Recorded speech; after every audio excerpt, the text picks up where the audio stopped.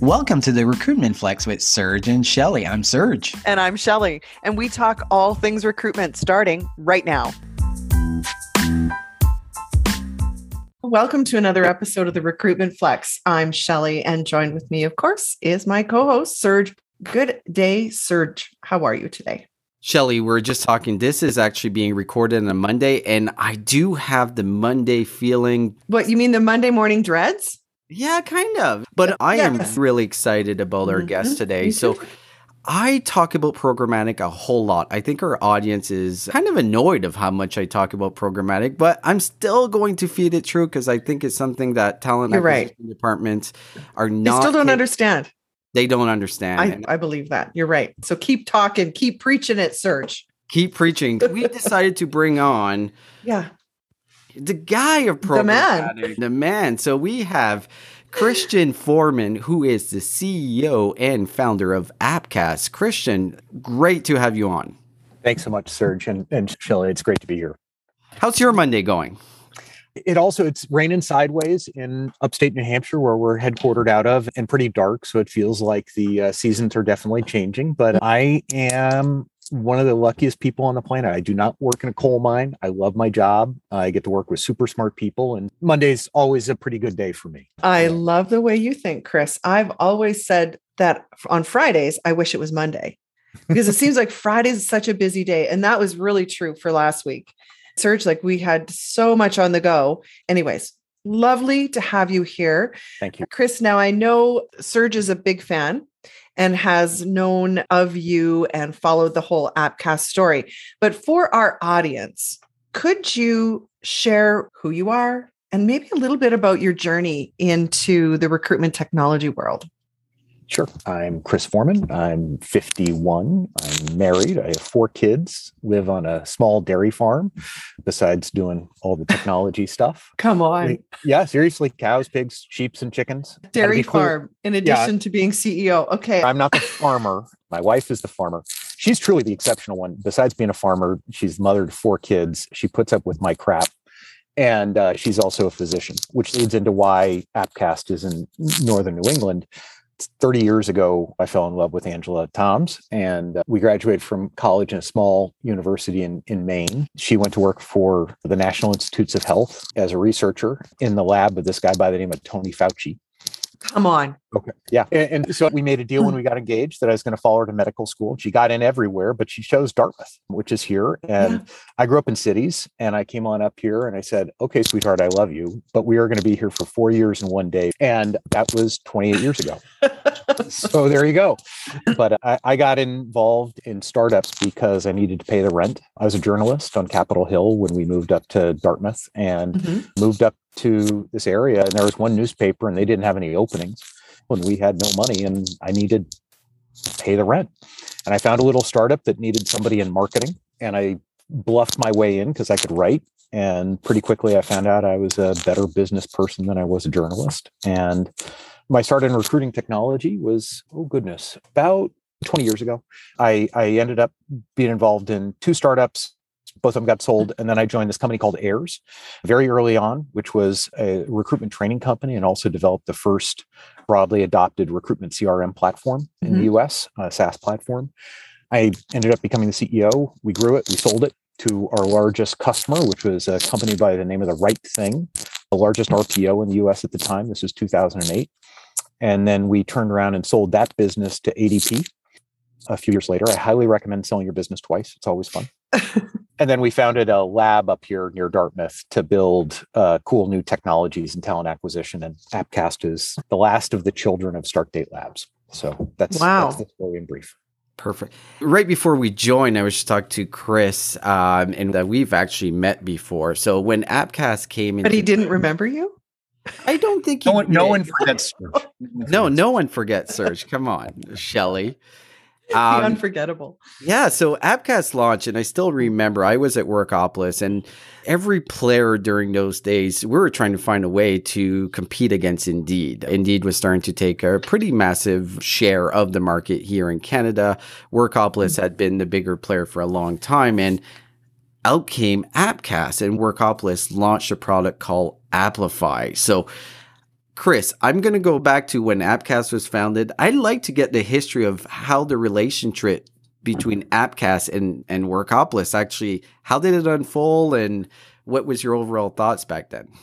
First off, I want to show the picture from the party at Workopolis where I actually got. Yes. Is that Garth Brooks?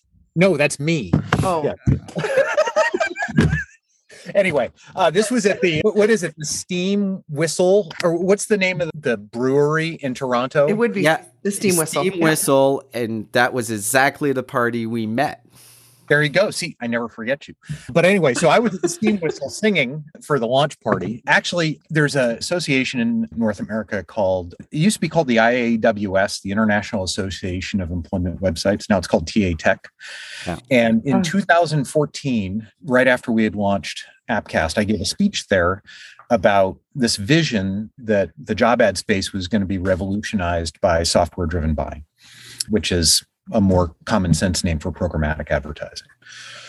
And at that meeting, there were a few folks from Workopolis, and they said, Chris, this is really interesting. And Serge, they actually said exactly the same thing that you did. It's like, we're competing with Indeed, and we're looking for something that could give us an edge. Could you come on up and talk to us about how we might be able to work together? And I did. And I know you guys know this, but Canadians are just nice. They're just nice. And so we came on up, and it was a nice group of people, and we had a nice meeting, and nobody was swearing at each other. And it was like, far out. Let's go figure out how to do this. So we started a joint venture called Applify, which took Appcast technology and Workopolis traffic and tried to bring a new pay model to Canada. It was a great partnership on the people and partnership level.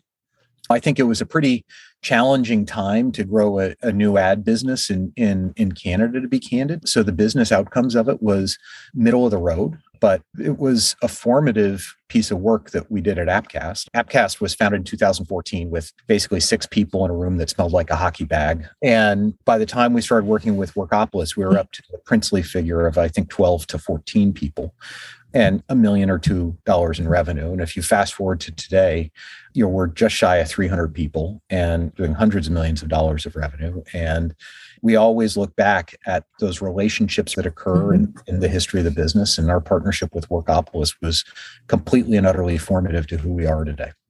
Is that the reason that you now have an office in Canada from my home province in New Brunswick? No, in fact, the reason why we have an office in New Brunswick is only, I think, the third time I went to my board of directors and I told them I wanted to do something, and they seriously thought about having my head examined.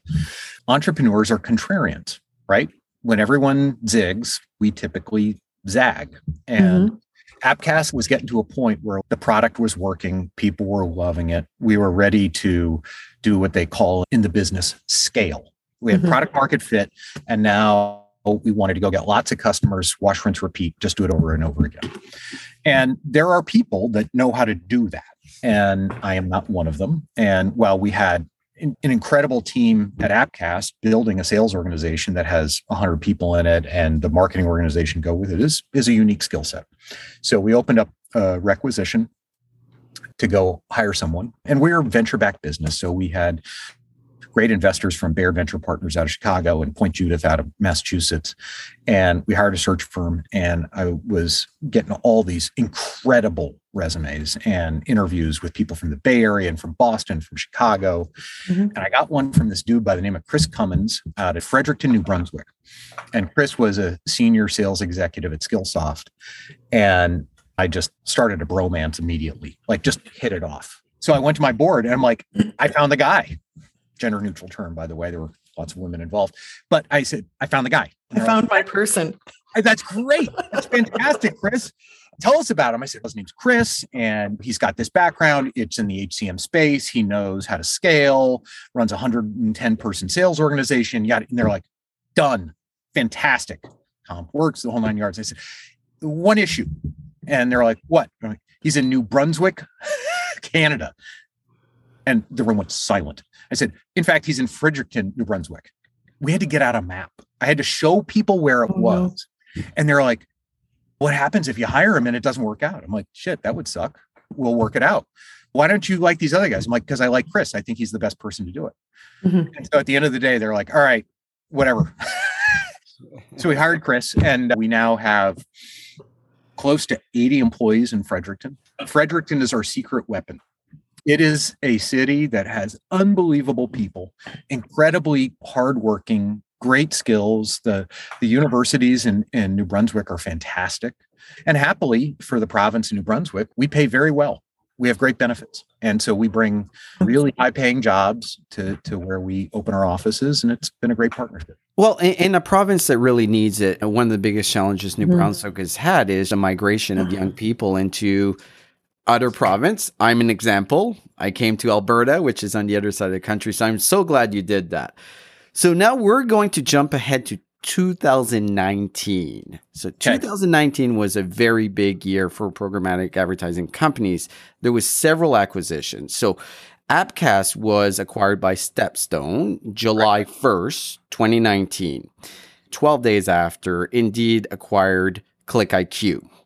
There was also TMP, now Radency, acquired a programmatic player. So I'm assuming that Indeed lost out on Appcast, hence the reason they went out and acquired ClickIQ a couple of weeks after. Can you confirm or deny that? I can do drum roll, please.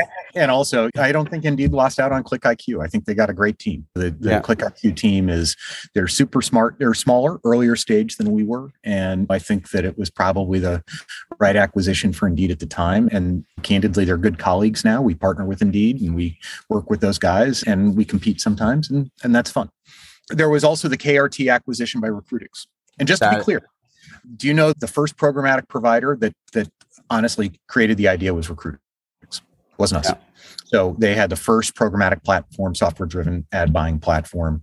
And to this day, we will compete in a good-spirited way. It's a Ford and Chevy thing. So now that you've helped us connect the dots of why Canada and Appcast and having all that harmony, I am completely puzzled because programmatic in the recruitment advertising space is still trying to get off the ground in Canada.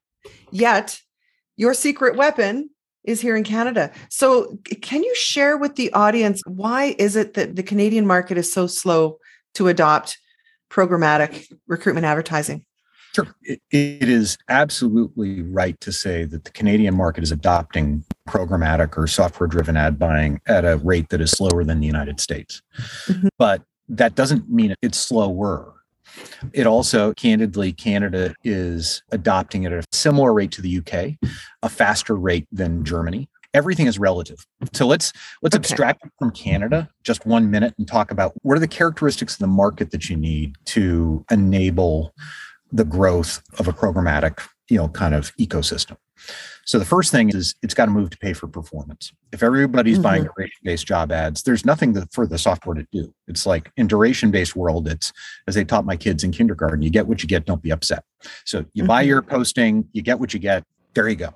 So number one is you need to have a large swath of the market having a true job marketplace where employers bid on a cost per click or a cost per application or a cost per impression, some bidding system for traffic. Number one. Yeah. Number two, that needs to be a fragmented market. So if the only thing is 70% of the Canadian market is in fact pay for performance, but it's only Indeed. Okay. You could just use Indeed tools for the most part, especially the new ones that they're releasing, and they're great. So you don't need a piece of software to manage one publisher. You use software when you manage lots of different publishers. And the third thing is the advanced part of programmatic is not just about getting jobs to publishers and managing bids. It's actually the hook into the hiring platform that allows you to track the impression, to the click, to the apply, to the hire. When you do that, and right now over 90% of the ad revenue that flows through Appcast, we can track to the hire. It is rainbows and unicorns. Like, it's magic. And I do not say that lightly. Like, this is not an overpromise, under-deliver thing. As soon as you're able to see over a couple month period, the clicks from these publishers lead to these applies end up getting hired, you can optimize for volume or for cost or for quality almost perfectly. And so what do you need there is you need an ecosystem of applicant tracking systems in that market that have gotten religion about the programmatic advertising capabilities and allow those hooks to go in. So Canada has those applicant tracking systems. Mm-hmm. Canada actually has the marketplace being defined by pay for performance these days. But one of the things that's different about Canada is there's not a huge number of players that sell pay for performance that have Canadian traffic. It's actually about half as much as you find in the UK, and it's a fraction of what you have in the United States. So one of the things that's limiting it is the fact that there's only 5 or 6 major pay for performance players in Canada. Now, that's changing radically, and it's changing in a very specific part of the market. If you look at the North American job ad marketplace, most people say it's about $7 billion a year. But if you knock out LinkedIn recruiter seats, resume database access, and stuff that is not direct response job ads, you're at $5.5 billion US. Okay. Out of that group, about 35% of that is enterprise. And enterprise are big companies that have lots of jobs. And so my very technical term here, right? It's not pizza shops, it's not auto shops, it's not even companies that have 500 employees. We're talking about companies that have 1,000 employees or more, or gig providers or staffing firms or job sites that buy a lot of pay for performance ad. So in the enterprise marketplace, it's only a third. A third is, if we'll make it 6, it's $2 billion, easy money. Okay. How much money is going through programmatic platforms right now? Out of that 2 billion? Out of that 2 billion. I'd say 100 million. Appcast alone has $1 billion going through our software. Oh, wow. Wow. That's impressive. Most of that's in the United States, but Canada's growing in the enterprise marketplace because if you're a big company in Canada, you're buying from more than one place by definition. Big companies, typically research shows buy from 5 places. In the United States, that number is increasing as they use software-driven ad buying. The value that companies have, though, in plugging in the hire data to their automatic ad buying is where all of a sudden it becomes crazily powerful. And the reason why this shift is accelerating is because of the global yaw between demand and supply of talent. So what's driving it is not companies looking for awesome recruiters or software developers or accountants. It's companies looking for people to put stuff in boxes and drive trucks and cook in restaurants at scale. Those are the hardest positions to fill right now. And so if you're sitting there and you've got 100 restaurants and you can't find people to pour coffee at those restaurants, you don't have a business. You don't have a business. So what do? You're like, okay, we're going to rip up the playbook and we're going to go try whatever we think can work. So what do? They move to programmatic. In the old days, before you put an ad in the newspaper, you would put a sign that says help wanted in the store window, right? So even if you put an ad in the newspaper, you still put the sign in the window saying help wanted because that's free and easy. And it's step 1. Step 2 is you go to the newspaper and you pay a little bit of money for the classified ads. If that doesn't work, you pay a bit more money, you get a display ad. Programmatic today is the equivalent of the help wanted sign in the window. You should be casting a wide net for all of your jobs. It has the biggest impact when you're trying to find 600 baristas or 1,000 people to pack boxes. But it is equally effective when you're looking for one person, because that one person may not be on Indeed, may not be on Workopolis, may not be on Glassdoor. They may be on some niche site that all of us have never heard of, but the software ends up finding. There's no guarantee. It's not a silver bullet, but it is a best practice to ensure that your job ads get to the places where the candidates that you want live, work, and play online. And the other part of it, and this is super interesting, is that, and this is using Appcast data, but I don't believe it is specific to Appcast. So I think this is the same if you use Recruitix, you use Jovio, if you use Radency, ClickIQ, whoever. When you use programmatic methodologies, you oversample for people of color by 35% and women by 10%. Okay, explain that. How does that work? All right. I don't know how it works. I have a thesis. So this actually came out a year plus ago when corporations in the United States, and I imagine in Canada, were having a lot of internal discussions as a result of what happened to George Floyd. Somebody in one of our all hands actually asked this question: Chris, does our products make the world more equitable and more diverse in the workplace? And I'm like, That's a freaking awesome question. I have no idea. And so what we did was we went and bought a piece of software that is used by advertising companies to understand the demographics of the people that click on their ads. Okay. So like when you've probably seen it in some movie, someplace, somebody says, we've got the soccer moms clicking on this ad, and we've got the people that listen to NPR clicking on this ad, and it's demographic information and it's profiling. Creepy, but okay. We went and bought that software, and we instrumented all of our job ads. And what we found was when you use programmatic distribution, we have internet audiences of baselines, like the number of people of color have an internet audience, the number of women have an internet audience, the number of white men have an internet audience. Our ads oversample for the people of color audience by 35% and oversample for women by 10%. That's the other reason why people are starting to really rethink about programmatic, is because here's the thesis about why it works. We all have our own biases. Okay. Oh, everybody I know is on Indeed. Okay, great. Indeed is the number one diversity site in the world. So that's probably a pretty good bet. But what I can tell you is not everybody is on Indeed. Not everybody is on LinkedIn. Not everybody's on Facebook. And so you only know what you know. And by getting people out of this and letting software and math do it, where it says, based on this, I know that these people are not in one place, they're in 17,000 places. It opens the funnel. And an open funnel, data says, creates more diversity in the funnel.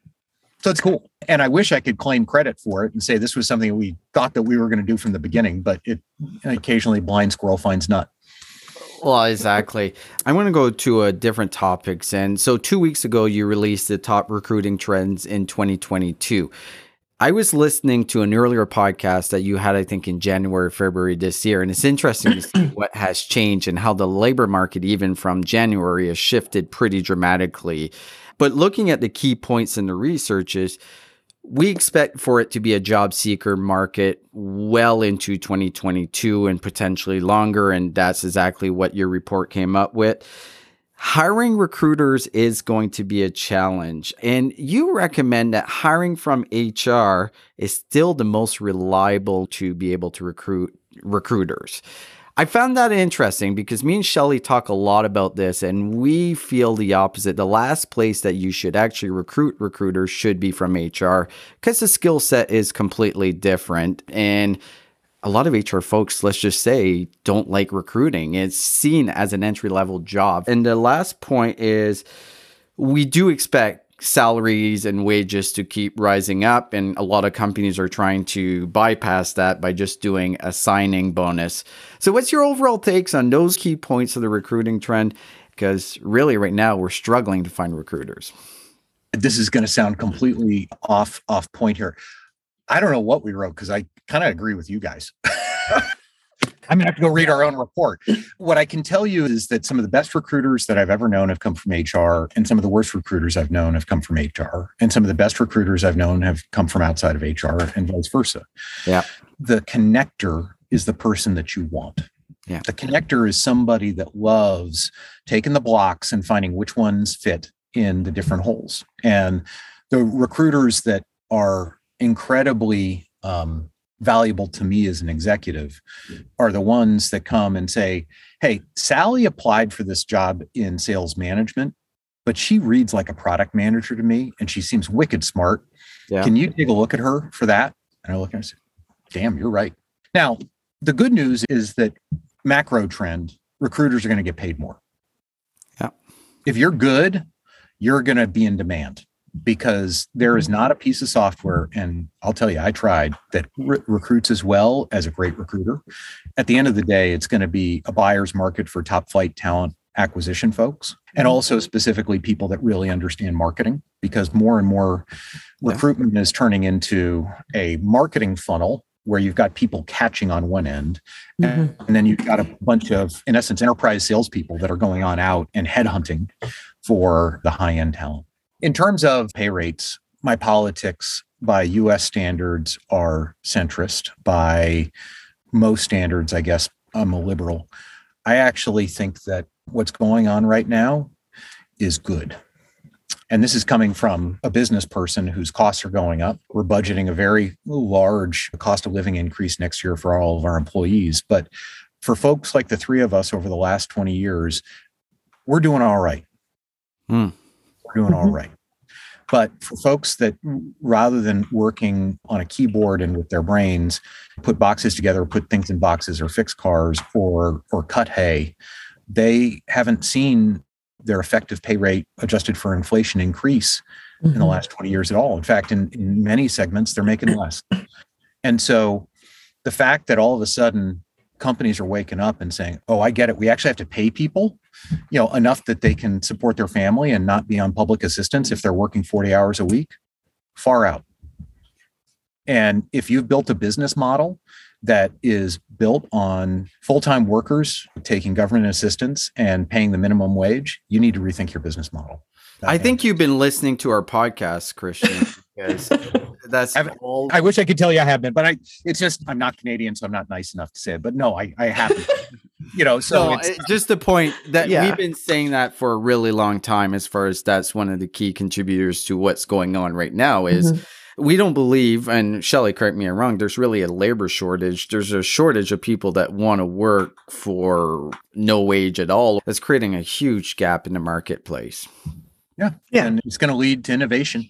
Somebody's going to figure out how to run their business and pay people a living wage. And that's the type of business that we want to invest in and we want to see thrive. Absolutely. So I'm going to ask you a question. As a successful entrepreneur, tell me, what keeps you awake at night when you think about your company? What are the things that concern you the most?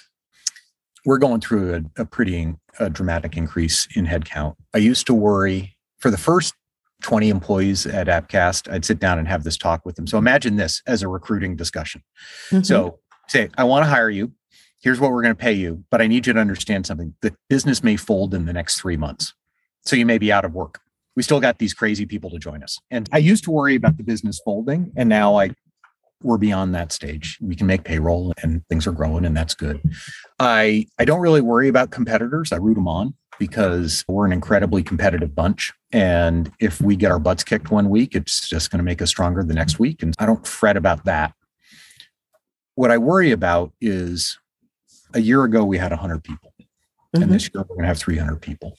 Wow. And at our Glassdoor rating is a 4.8, 4.9. Our employee NPS score is 80. And we have people that work really hard and are incredible at what they do. And that all came from this culture that we had built at Appcast of shared success. When business does well, we all do well. We're all in this together and everybody puts their shoulder into it. And the team has done a great job at hiring all these new colleagues and team members. But you can't hire 200 people and dilute some of what existed there. The thing that I worry about is not just the dilution, because we can't keep what we had when we were in that room that smelled like a hockey bag and we were doing the deal with Workopolis, where we were all tech support for Workopolis, whoever called. It's how does that culture evolve to be an organization that next year, at the end of the year, will be 500 people, 600 people, 700 people. I'm a different CEO than I was when we were 14 people because I got to be. And we run product differently and we run sales differently. And so culture's got to be different too. But I guess the thing that I worry about is losing that edge of that Appcast culture that got us here. Thank you.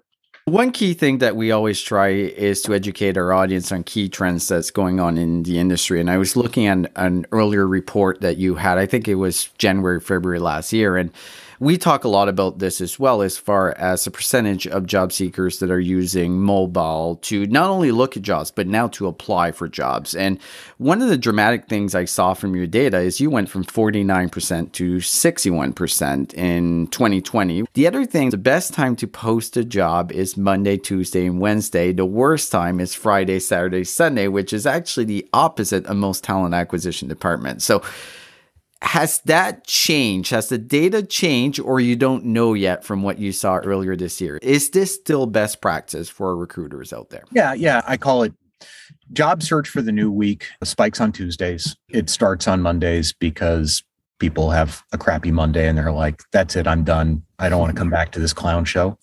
And it's on mobile because that's what everything is on these days. And then people will oftentimes come and use a desktop to apply after they've benchmarked a job or they've bookmarked a job and saved it. But yeah, nothing fundamental has changed. The only thing that's going to happen is that more people are going to be doing everything on mobile. And it's going to cause our talent acquisition teams to have to get with the program.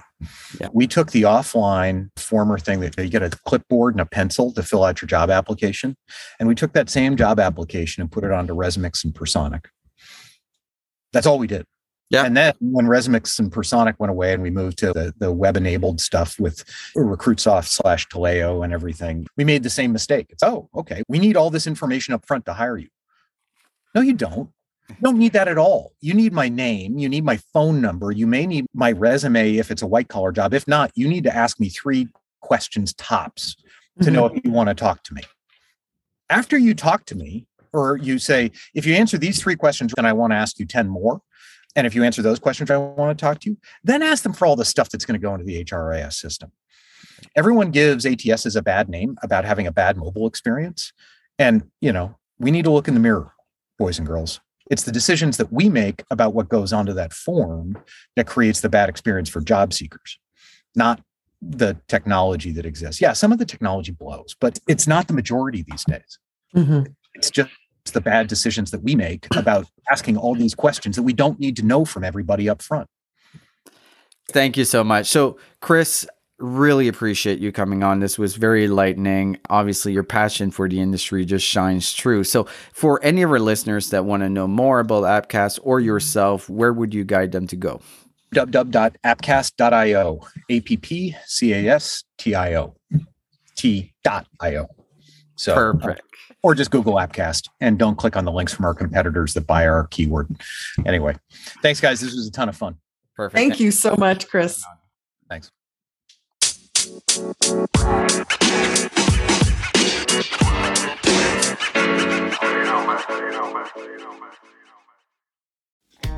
What was it like to be there for historical sports moments and unforgettable performances? To be behind the scenes? On Pressbox Access, you'll hear from me, Todd Jones, and other sports writers about their experiences with the greatest athletes, coaches, and sports events of the past half century. We'll share some stories behind the stories, some big, some small, and some we've only told each other.